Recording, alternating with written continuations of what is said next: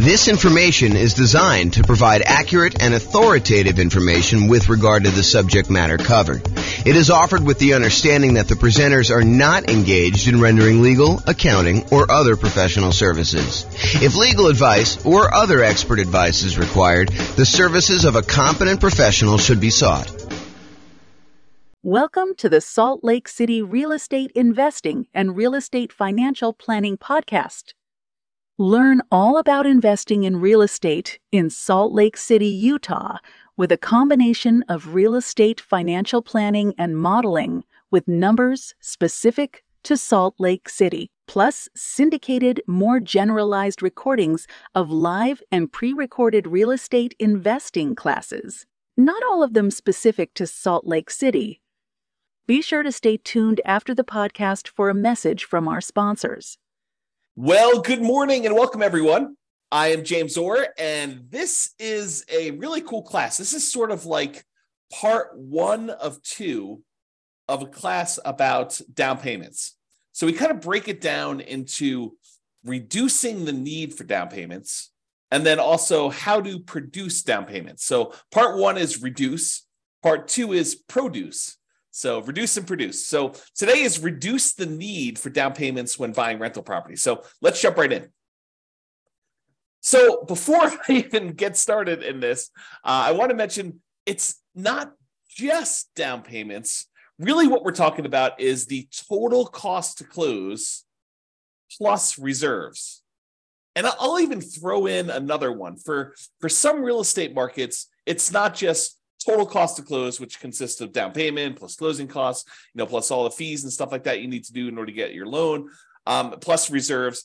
But in addition to that, in some markets where you have negative cash flow, we're also talking about the people that choose to be a little bit more conservative in their real estate investing. They may want to set aside how much negative cash flow they're likely to have over the duration of owning this particular rental property. And you're like, how can you figure out how much negative cash flow you have while you own a rental property? Well, we can make some basic assumptions. Like when we do our deal analysis spreadsheet using the world's greatest real estate deal analysis spreadsheet, we can go look at how much cumulative negative cash flow there will be on that particular rental property by saying, as an example, there's negative $200 a month for the first year.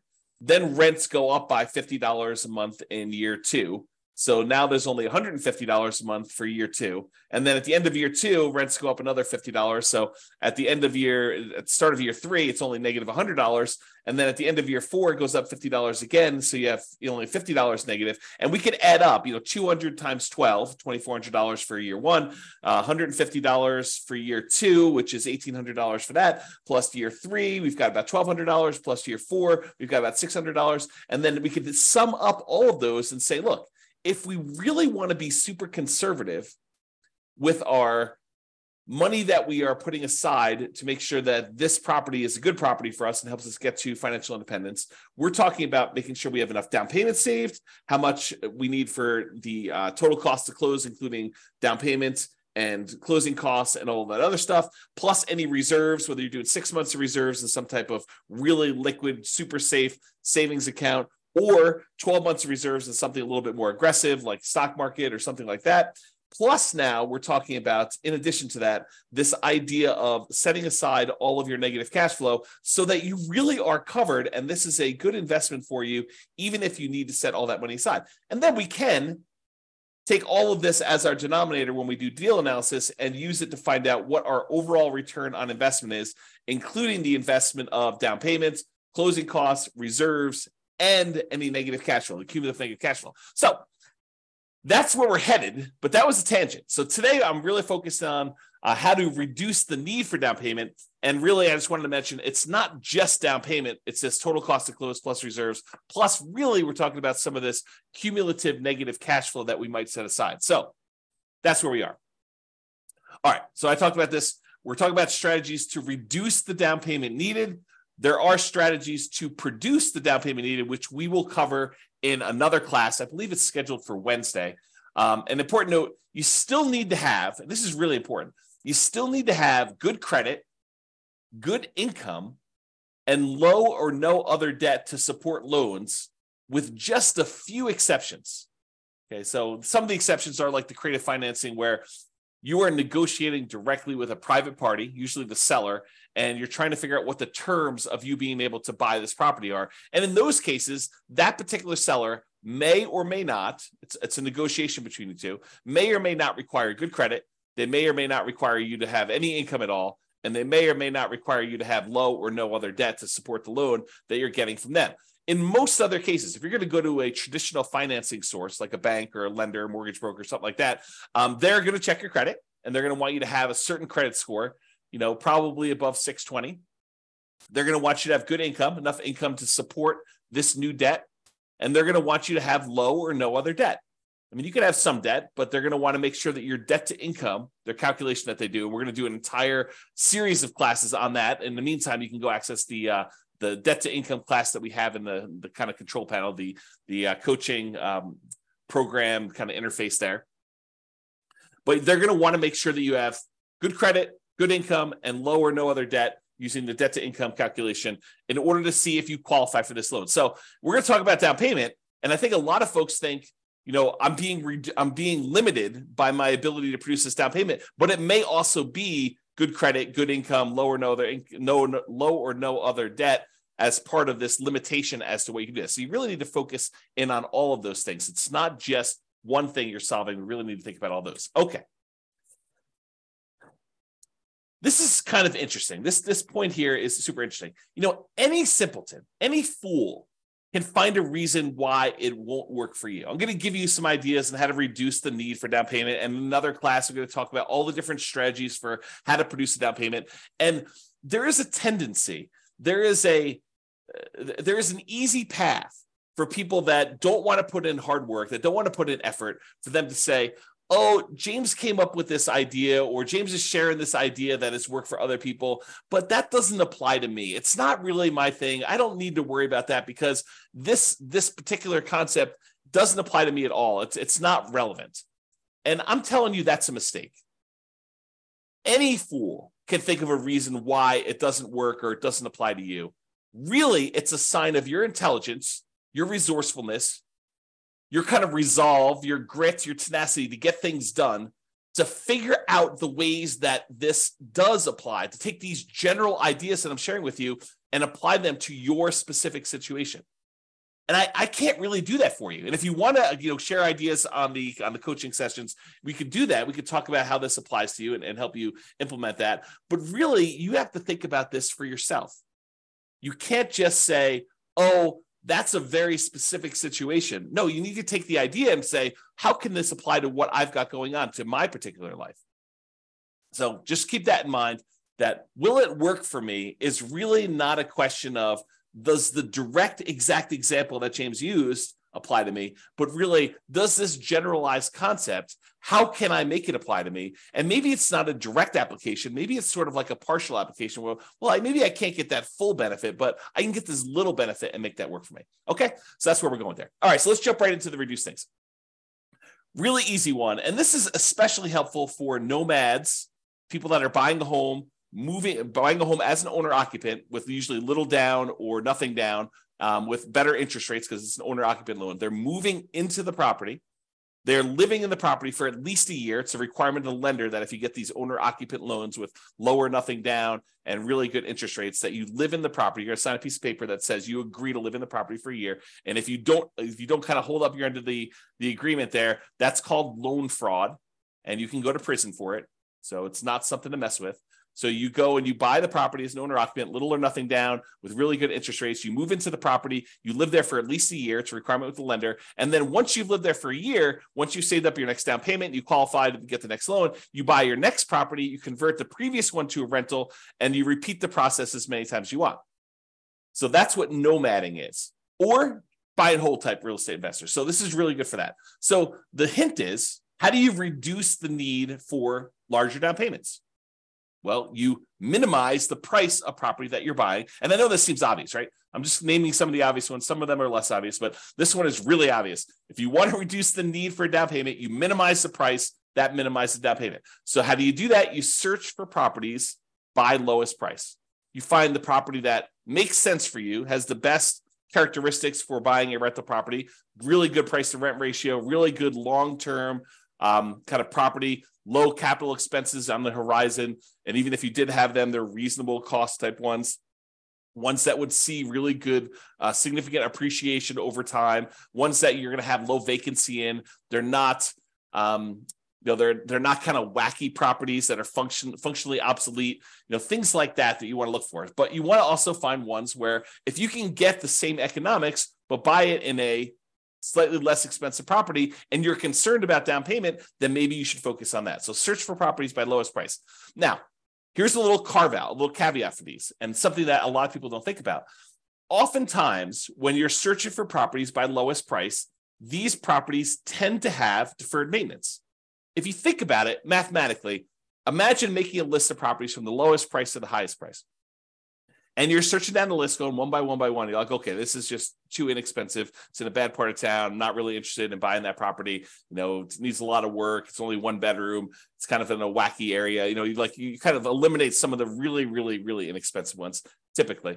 And then you get to the one where it's like, oh, this is like the properties that I normally buy, but it's the lowest. It's the highest on the low price list, right? So it's one of the least expensive properties you have, because it shows up toward the top of that list, but it's one that you would normally buy. Well, why is it showing up on this kind of least expensive list, kind of like really high up on the list? A lot of times the reason why the ones you come across first are the ones that have some type of deferred maintenance. Sure, they're a really nice 3-bedroom, 2-bath property in a super nice part of town that would otherwise be a pretty property, but it's in really rough shape and it needs like a lot of stuff. It needs new roof, it needs new furnace, it needs new AC, it needs new flooring. Kitchen's kind of outdated, like all of these things might be going for it. And so that's why it's showing up high on the list. And the temptation for you is, yeah, I can get into this property with 3% down, 3.5% down, 5% down. If you're going to move into it as a nomad or house hacker, or 15% down if you're willing to do PMI on an investor loan, or 20% down an investor loan. And because it's a less expensive property, that's a smaller amount of money. You may be thinking, this is really attractive to me. But be careful, because sometimes what you're trading the need for a lower down payment for maintenance and fix-up work and capital improvements as soon as you acquire it. So you're trading one problem for another. You may come in really, really light with the amount you need for down payment, but then you're coming in with the need for $5,000, $10,000, $15,000, $20,000, $50,000, $75,000, $100,000 in all of these improvements and updates that you need to make on this property, and you cannot finance that, or it's harder to finance that, because there are some loans where you can finance the fix-up cost, but it's much trickier to do. Okay. So be careful about this trade-off that you're making, where you say, I want to buy this really inexpensive property, and I'm not afraid of doing some work in order to buy a property like that, having some deferred maintenance. Well, you're trading the need for your down payment in order to do a property that does not need work. And I think I used this in an example when we talked about how to improve cash flow while searching for properties. And I showed you what the difference was between buying a property where you needed $10,000 worth of work and taking that same $10,000 that you could have used for work and instead improving on the interest rate that you could get, and how much more cash flow that actually improves than taking the same $10,000 and buying a discounted property where it was more than a $10,000 discount, but it needed $10K in work. So go watch that class, because we talked about how much better it was in terms of cash flow by doing it that way. Okay.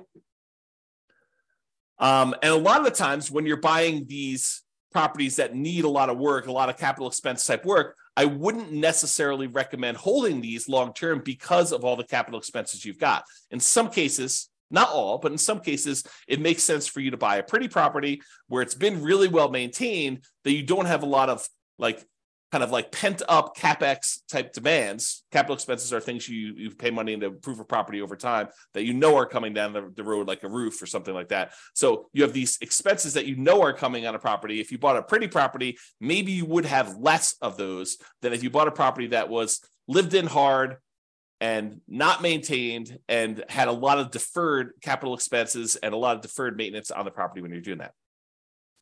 Now that I've said all that, if you are using a strategy like buying the property and then offering it to a tenant buyer, on a lease option or lease purchase. They're going to lease the property from you with the intention of buying it from you in a year or 2 or 3, or they're going to lease the property and they're going to use a purchase contract from you in a year or 2 or 3, and you're actually going to sell the property before you have all of these capital expenses come due, then I hesitantly and reluctantly approve of that particular strategy for the situations where you have a lot of deferred maintenance coming down the pipeline. But you could just as easily get caught in that, right? Like you could say, hey, my roof is going to be due in 8 years. And so as long as I get into this property and I use a lease option with a tenant buyer on the way out, a tenant buyer is a tenant who's going to buy the property from you. Tenant buyer on a lease option or rent to own is another way of saying that. But if they're going to come in there, they're going to buy it from me in 1, 2, 3 years, 4 years. But what happens if you get someone in there and it takes them 3 years for them to say, I'm going to buy it, I'm going to buy it, I'm going to buy it. And at the end of 3 years, all of a sudden they say, you know, we got divorced. We were going to buy this property, but we're no longer together. I don't need a house like this. It has bad memories or it's too big for me. I'm not going to buy it. And you say, no problem. I'll go find another tenant buyer and I'll put another tenant buyer in there. And they do the same thing. They're in there for 3 years. And next thing you know, you're up against your deadline of replacing this roof if they don't buy. And maybe the second group doesn't buy because you could have bad luck. You could have a tenant buyer go in there and they have every intention. They look like they're going to close tomorrow, but tomorrow turns into a year and the year turns into 2 years and that turns into 3 years. And then they're divorced or no longer wanting it. Their kids move out. They have more kids. They need a bigger house. They need a smaller house. They get transferred for their job. All these things happen that are sort of outside your control. They end up not buying. And the same thing happens on the second set, which is just, just the way things work. It's not bad luck necessarily. It's just, you had a group that you thought was going to buy, they didn't. You had a second group you thought they were going to buy, they didn't. Next thing you know, you're at your 8-year point and you've got to actually fix a roof on that property. And you were not expecting that. You were not expecting a $10,000, $15,000 roof on a property. Okay, so just be aware of that. It might be easier to find tenant buyers with 5% down in that second quartile property anyway. So if you're thinking about, hey, look, I really want to buy these super inexpensive properties in order to save on down payment, it may actually be easier for you to find people more in the meat of the market, in the middle of the market. If you think of the market sort of as a bell curve, there's these really inexpensive properties, and there's very few of those. But as you get more toward the median, the number kind of increases until you get to this middle point, the median point of prices on there. And this is the number of those that exist. There's a lot more in the meat of the market. And then it kind of starts tapering off where you have fewer and fewer and fewer really expensive properties until you get to the point where it's really low down here for the most expensive properties. The $200 million properties in your marketplace, there's not a lot of those. And there's not a lot of those $10,000 properties in your marketplace either, right? And so you have this sort of curve where it comes up and the meat of the market's in this middle. It may be easier for you to find people in that kind of meat of the market where they need that median type house, plus or minus a little bit, kind of maybe a little bit over the median or a little bit under the median, but sort of in that, what I like to refer to as the second quartile is kind of the ideal spot. And I'll show you that here in a second when we go over Gary Keller's Millionaire Real Estate Investor book. On the next slide, I'll show you kind of like why you may want to be in this little area here, but maybe you find more tenant buyers there who have that 5% option fee to be able to give you when they move into the property as a tenant buyer with a lease option or lease purchase or whatever you structured as. That way you have enough down payment to go buy your next property. So maybe you're buying the property, you're moving in, you're putting 3% down, 3.5% down, 5% down. You're living there for a year, and then you're offering it to a tenant buyer or on a lease option or lease purchase. And if the tenant buyer who's moving into the property you're about to move out of gives you 5% down on that one, well, now you have 5% that if you're buying a similar price property to what they just gave you 5% down on, you have the down payment you need in order to buy the next one completely. So that could be a strategy for you to actually produce the down payment, which we'll talk about in the next class. Okay. All right. So let's talk about this graphic from Gary Keller's Millionaire Real Estate Investor book, which is a phenomenal book if you haven't read it. It's usually called the Blue Book. If you look behind me, you can probably see it on my bookshelf, although I think it's where my head is. Yeah, it's on that middle shelf right behind where my head is. So if I tilt my head, I get really active. You can kind of see it on there. But yeah, so this is totally worth reading. A Millionaire Real Estate Investor by Gary Keller. Super fascinating book for real estate investing. And in that book, he has this image. And I'll just kind of walk you through what this image is telling you. But it's basically expressing where are the best deals? If you think about it in terms of low-end prices or high-end prices, like where are the best deals in a marketplace? And so he breaks it down into 4 different characteristics or 4 different kind of like ways to think about properties. He talks about cash flow, how much the properties typically cash flow, how much hassle is involved. Certain properties, they require more work, less hassle. Appreciation, the tendency for property values to go up over time. Which ones are you likely to see the best appreciation for? And then liquidity. What if you need to get into a property, or what if you need to get out of a property? How liquid is it for doing that? And then he has down here, low-end properties, high-end properties, and average properties. So this is sort of price. And then for each one of these characteristics, the cash flow, the hassle factor, the appreciation factor, the liquidity factor, this is where they have low. So like low cash flow or high cash flow, or hassle, low hassle or high hassle. And so it's low down here, medium or high. And so if you think about it, let's look at the cash flow line. It says dash line here. So on the low end properties, those tend to have the best cash flow. They tend to have the highest cash flow. And then as the price goes up, when you get about to the average properties, they tend to have in this sort of medium cash flow. And then over kind of as they get into the higher end properties, the cash flow dips off a little bit. So it gets to be, I'd call this medium low. It's not all the way in the low end, but it's definitely not in the medium area anymore. And so you kind of have this cash flow curve sort of decline as prices go from low to high. So the low ones have the highest cash flow. The high end ones have this kind of like medium to low-ish cash flow. Now, as far as hassle goes, the low end properties have like a medium plus hassle factor. And then once you get down to the average price properties, it has what I would consider to be a low hassle factor, the lowest of all of them. And then as you get up into higher end properties, the hassle factor increases until it gets up to medium plus again. So as far as hassle goes, the best deals are sort of in that medium range, the lowest hassle that you've got there. Now, in terms of appreciation, the low end properties have like this low to medium, probably a little bit more on the low side. And then as you get up into this average properties, they kind of peak out with a kind of medium plus, kind of medium to high appreciation. And then as you get to more expensive properties, they drop back down to a full right in the middle of median. Or medium. So basically you have this appreciation where on the low end, they tend not to appreciate as much. In the average, they tend to appreciate the most. And on the high end, they sort of like appreciate, but they don't appreciate quite as much as the average goes. And then finally, liquidity. Liquidity on the low end of properties, like the least expensive properties, has really low liquidity. It's hard to get in and out of those. When you get to the average properties, those are the ones that sell and are bought the most. And so that is the highest liquidity. And then as you get into this really high-end, most expensive market, it goes back down to low. So if you look at kind of like where all of these curves, the cash flow, the hassle, the appreciation, liquidity, where are those where they're the best of all four of them, you can see that the great deals tend to be in this like not the very, very low end, but not quite average. So there's sort of like between the cheapest stuff and the middlemost or average type properties, what I would refer to as the second quartile, not the very, very low end, but not sort of above median or average, if you kind of think of it that way. So this sort of like spot where it's like not quite the cheapest stuff, but not there. So sort of like the second quartile. If you imagine you priced all the properties and you had them into four groups, you have the halfway point, kind of the median, and then the halfway of the bottom half, the kind of the cheapest properties. There, if you divided that in half again, it's the second quarter. The second part of all that there is where they are. And you have good deals sort of like right in the average. So somewhere between great deals, the kind of like start of the second quartile, all the way through to the middle point of that is where the good deals are. So you can kind of get a feel of where you want to be, according to Gary Keller in his book, Millionaire Real Estate Investor, where these ideal deals are. And you may find in your marketplace, they're slightly different than this, but I think overall, you'll find this to be a really good thinking tool as to where you may want to invest. Probably not the cheapest end and probably not the highest end, although there are exceptions. There are real estate investors who are successful on the very, very, very, very, very low end and successful real estate investors on the very, very, very high end. And people can go against the trend. But if you're looking for sort of like a well-worn path of somewhere that, this is kind of like a proven strategy in many ways, this is what you want to be thinking about. All right.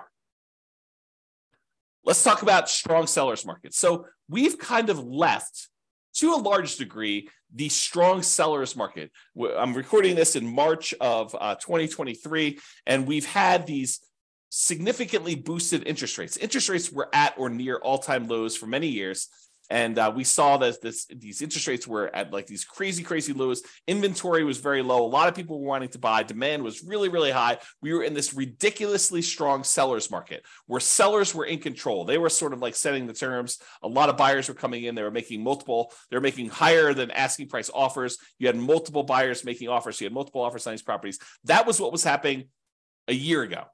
That's sort of like the end of it. It was about a year ago now where interest rates started to go up. Since then, interest rates have gone up significantly, where they were at for owner occupant, probably in the high twos, mid to high twos, and now they're in the high sixes to probably 7.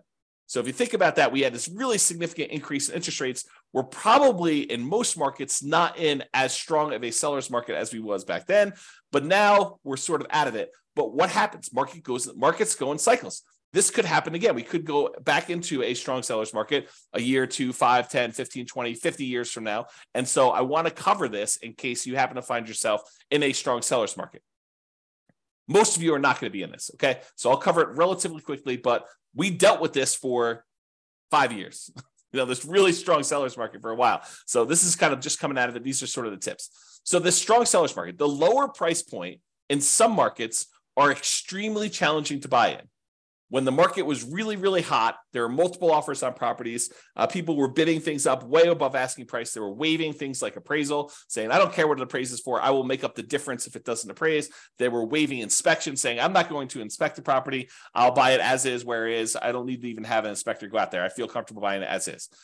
We saw multiple offers on properties, buyers paying more than asking price, in a lot of cases, sometimes offering more than appraised value. There was really high demand. There was really low inventory. So this is what it was.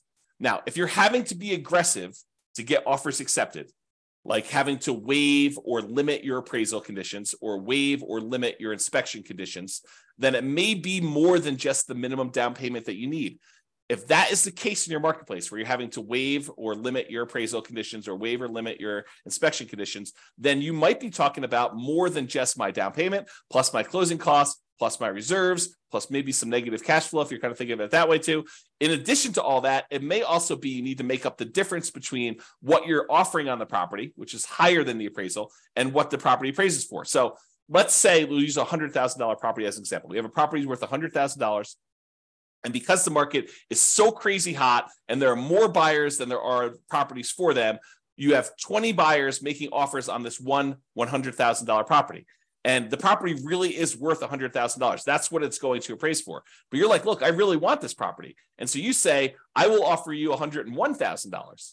And the next guy comes in and says, I'll offer you 105. The next guy comes in, I'll offer you 110. And you're like, well, I really want this. And I've been making offers on a bunch of properties and I haven't got them. I'll offer you 111,000. So you end up in the point where you got the property under contract for $111,000 and the property appraises for 100.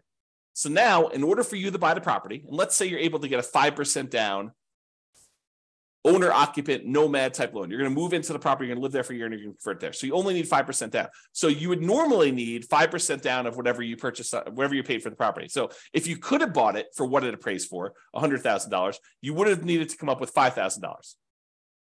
Okay, 5%, $5,000 on a $100,000 property. But because you had to bid $11,000 above what the property is worth, now the lender says, okay, you need to pay 5% of what the property appraised for, $100,000, so $5,000, plus you need to make up the difference between what it appraised for, $100,000, and what you offered, $111,000.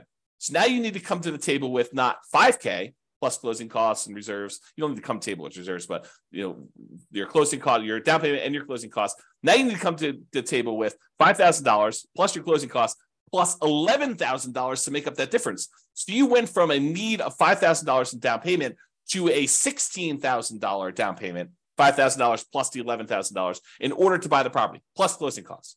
Plus you'll need reserves. Plus, if you want to actually have set aside any negative cash flow, you would do that, okay? So you'd be making up the difference between appraisal and having to do work on the property once you move in if you also waived your inspection. So you bought the property as is because you're like, look, a lot of people are getting these properties, and the really good ones, there's 25 people bidding. On the ones that need work, there's only 7 people bidding. And so maybe you still need to pay above asking price, but you're also bidding on these properties that need work because you're not afraid to do the work. But then when you move in, not only do you need the $5,000 in down payment, plus whatever you had to pay above appraised value. In this case, we said $11,000, but maybe you also need $5,000 worth of work on the property just to get it to the point where it's good to go. So realize that in these strong sellers markets, a lot of times it's more than just down payments and closing costs and reserves and a cumulative negative cash flow. Sometimes it's making up the difference between appraisal and any repairs you need on the properties as well. It's counterintuitive to a lot of folks, but especially in these strong seller markets, it might be better, might be cheaper to move up price slightly to reduce the competition you're competing against and dealing with appraisal gaps and doing work on that highly competitive, lower price properties.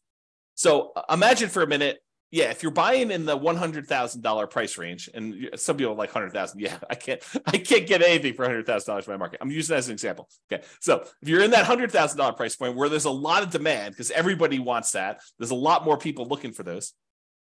You might be saying, hey, look, it might be better for me to go up to 150 or even 200 because at that price, there's a lot fewer competing, and I won't have to make up as big of an appraisal gap than I would at the 100,000.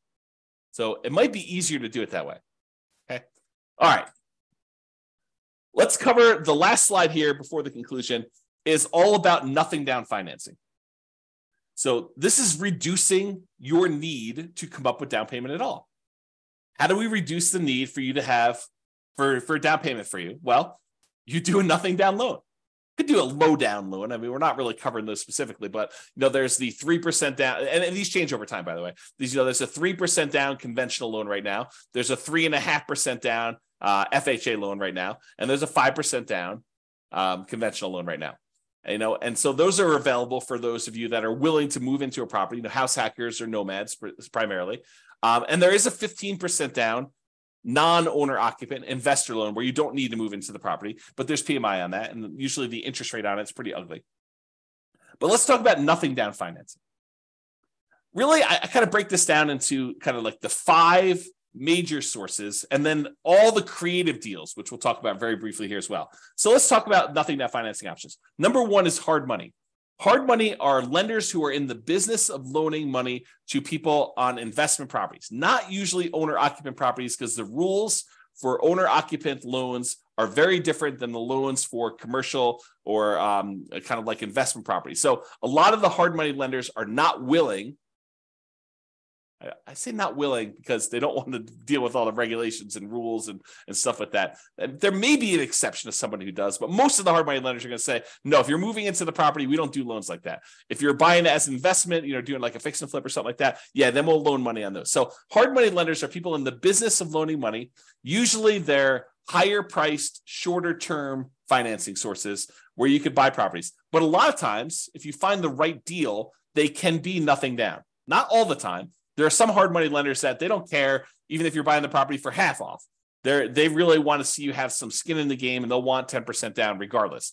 But there are some hard money lenders that are like, look, as long as you're buying below a certain threshold, a really common one is 70% of the after repaired value. So if you're getting a really big discount on a property, presumably because it needs a lot of work, or there's some really motivational aspects of what the seller situation is where they really just want to get out and liquidity is more important than price to them.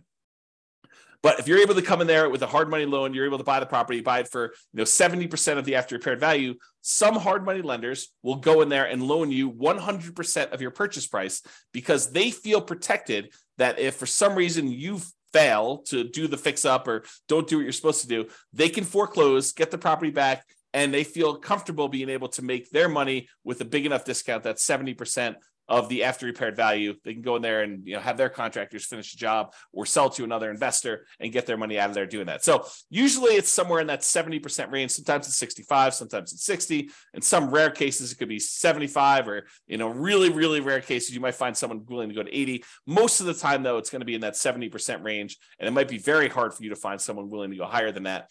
Again, it's not non-owner occupant loans. You usually can't buy these properties to move into.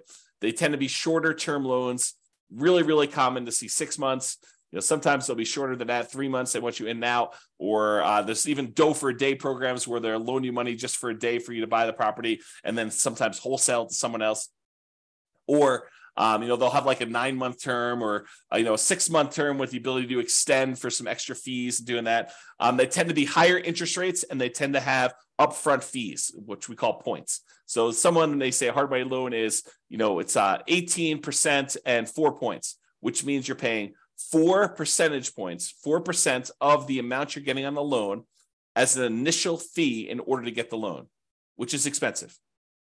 Plus 18% per year. So if you're doing a 6-month loan, you're going to pay 9% of the loan amount over that 6-month period to do that. So, and a lot of times with not everyone, but some of the hard money lenders, they will allow you to add your points to the loan. So just use really simple math. If you think about this, you want to go borrow $100,000 to buy a property using hard money financing. So they'll say to you, okay, we're going to loan you the $100,000, but there are 4 points. So you owe them $4,000. What they may be willing to do is they'll say, instead of you owing us 100, now you owe us 104. And now you're paying 18% interest, as an example, on 104 instead of paying 18% interest on the 100. That way you don't need to come up with the $4,000, but you're actually paying interest on the $4,000. So they tend to make a little bit of money on that by doing it that way. So some of them will structure it that way. Some of them will not. Some will say you need to pay the points up front separately, in which case it's not really nothing down. But a lot of the times you could structure these as a nothing down loan. So that's sort of hard money. Oh, and these are really popular for people wanting to do the BRRRR strategy, the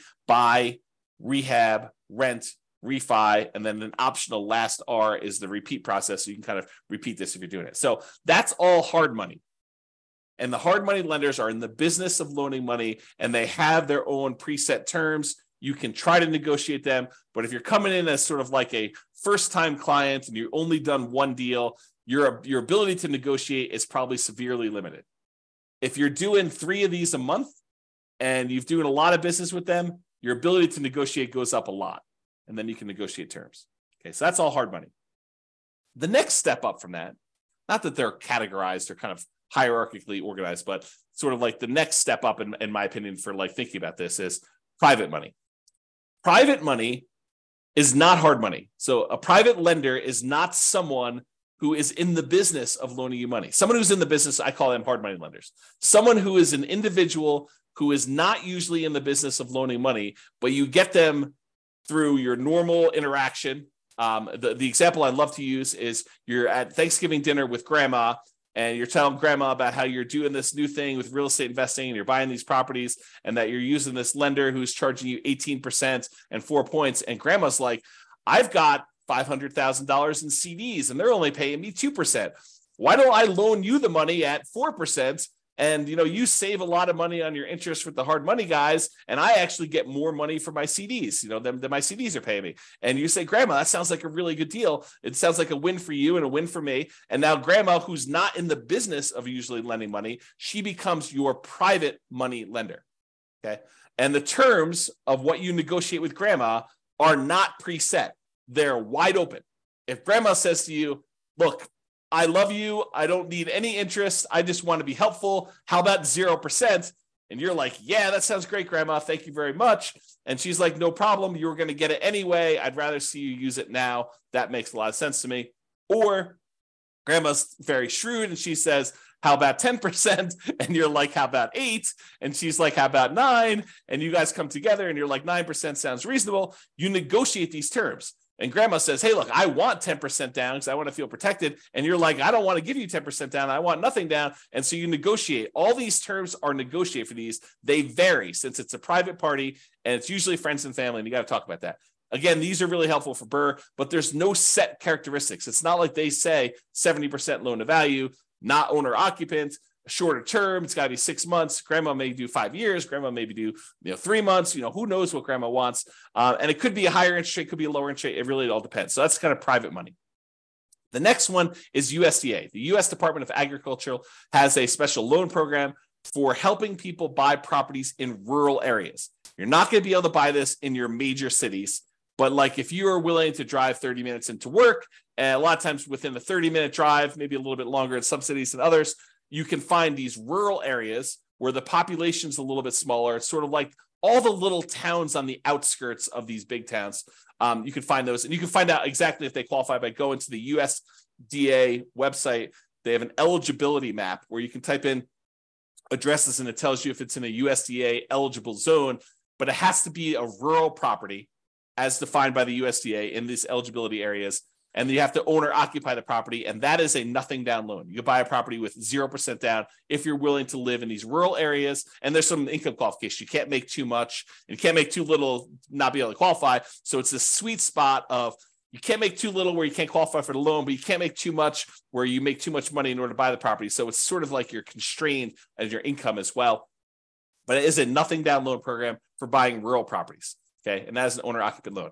Then the VA loan is another loan. That's a Veterans Administration loan. And this is for veterans. If you served in the military, a lot of times you'll have eligibility to do this. There are some exceptions where you can get eligibility where you did not directly serve in the military, but go call your lender and find out what the requirements are. Or I do have a whole class on VA loans. It's like a 2-hour class on that. You can probably access that too.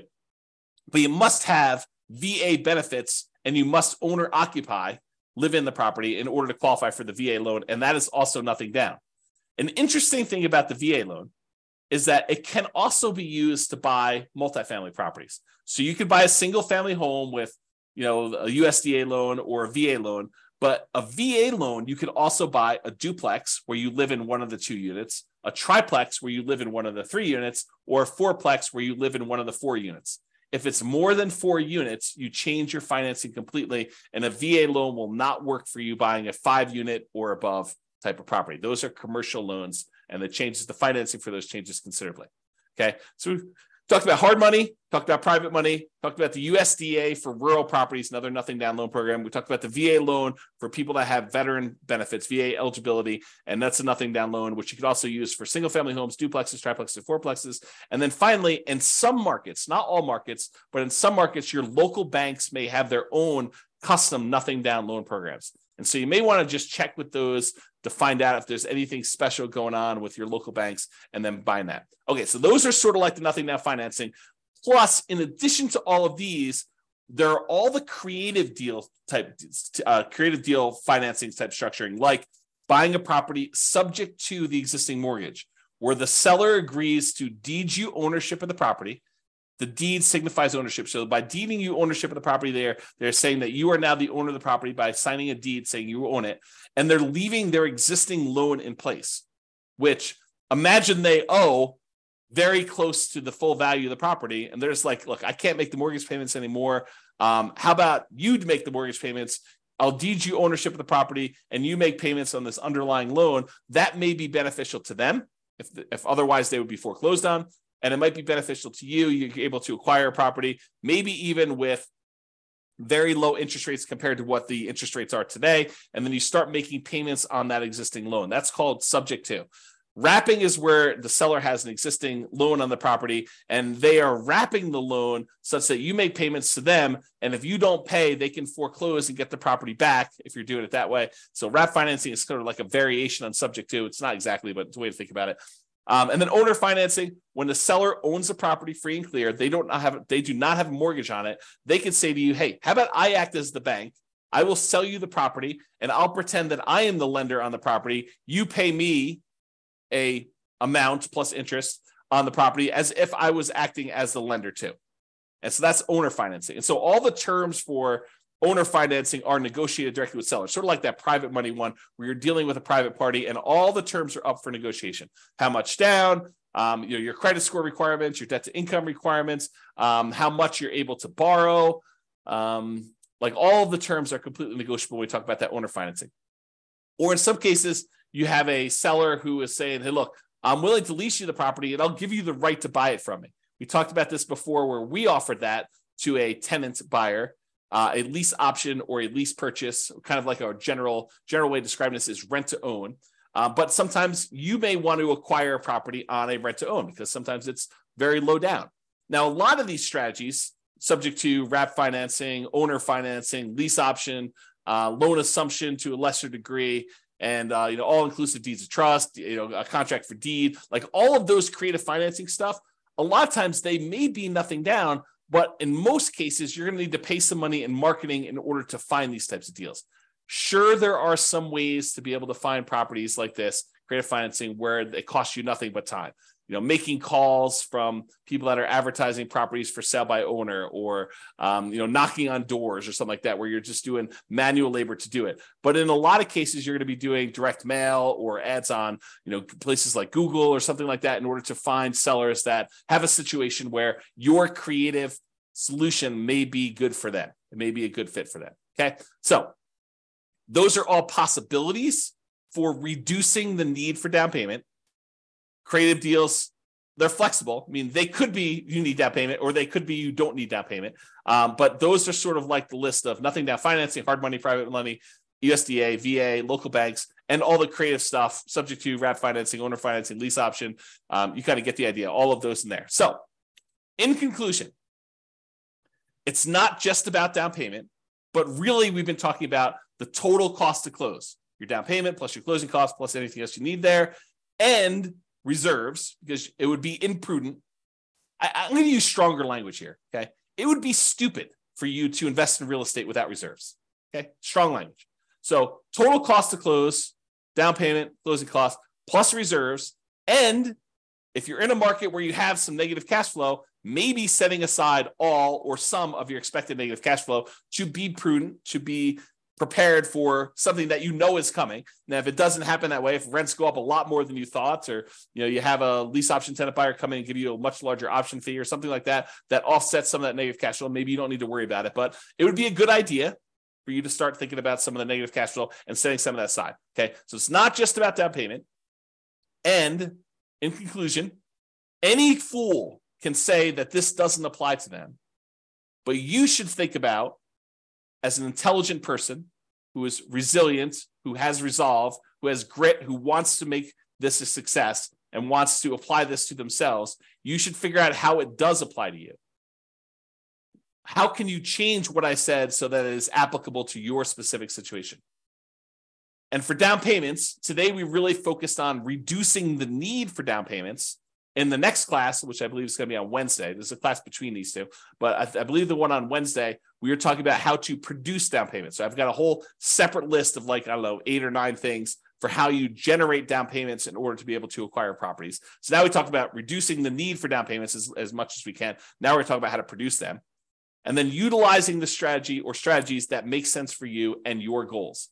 Sometimes you say, I don't want to do this because my goal is to do it this way, and this is how it's going to get me to financial independence faster. So I probably shouldn't do that, even though it would reduce my need for down payment. It might be better for you to save up down payment and wait a little while, because that actually is a more direct route to your particular goal.